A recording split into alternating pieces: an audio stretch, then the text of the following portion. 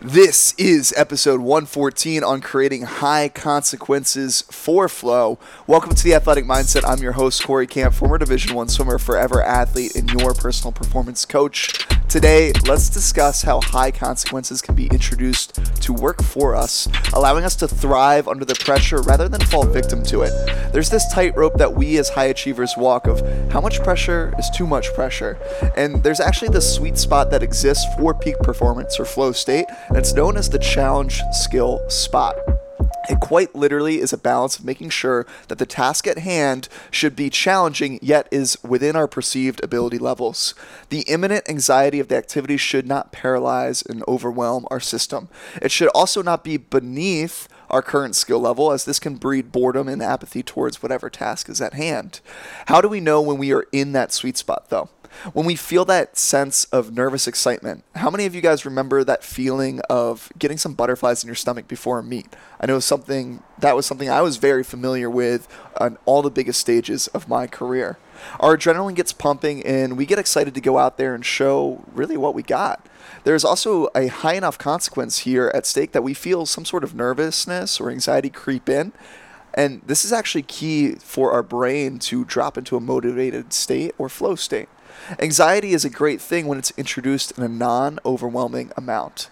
There are multiple ways that we can actually get into the sweet spot for the task at hand, meeting our current skill level. And I want to share those with you today. The first you might expect for us to explore here is the traditional physical risk.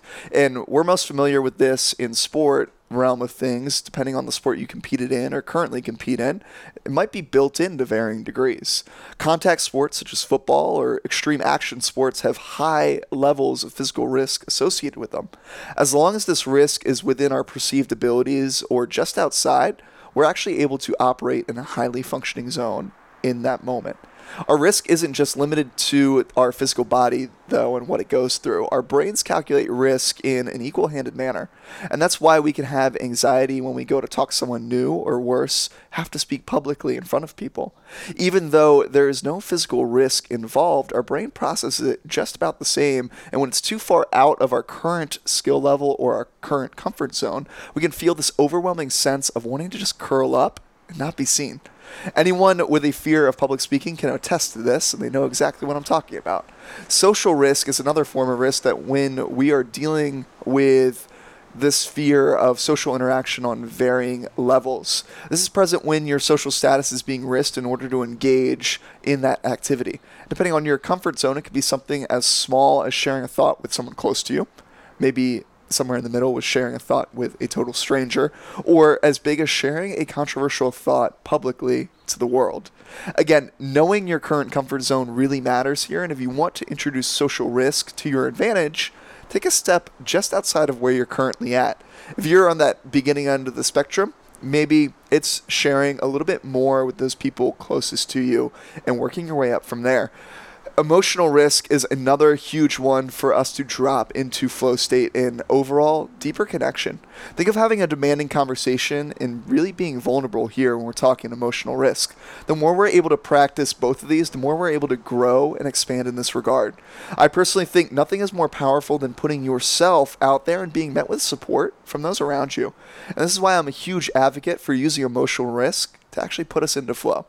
Creative risk is when we throw the rules out the window and just learn to play from our heart. This is why I'm always encouraging people to play loose here.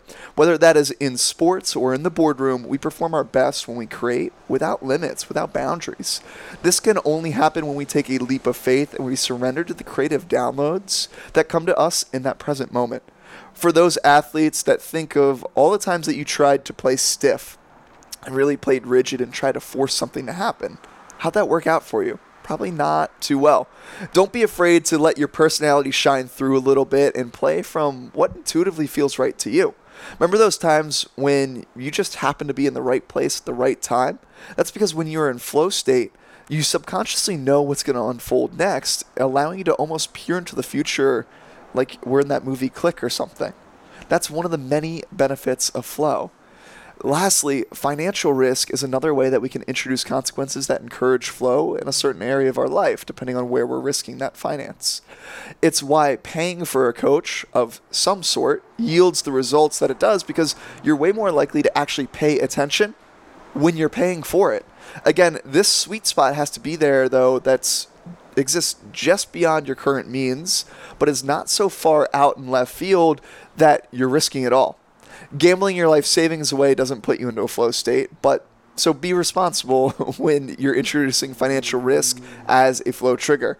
The flow of life is really a beautiful thing, guys. It's something that we can all intentionally get into when we know what we're doing.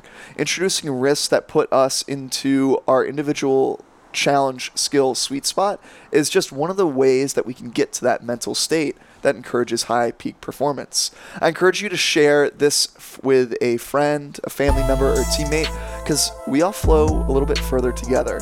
Leave a review on Apple Podcasts or comment below with your biggest takeaways and what risks you're introducing in your life to work for you rather than against you. I'd love to hear what it is that you found to help you the most. And remember, if you can change your mindset, you can change your life. One thought followed by one action at a time. I will see you all on Friday.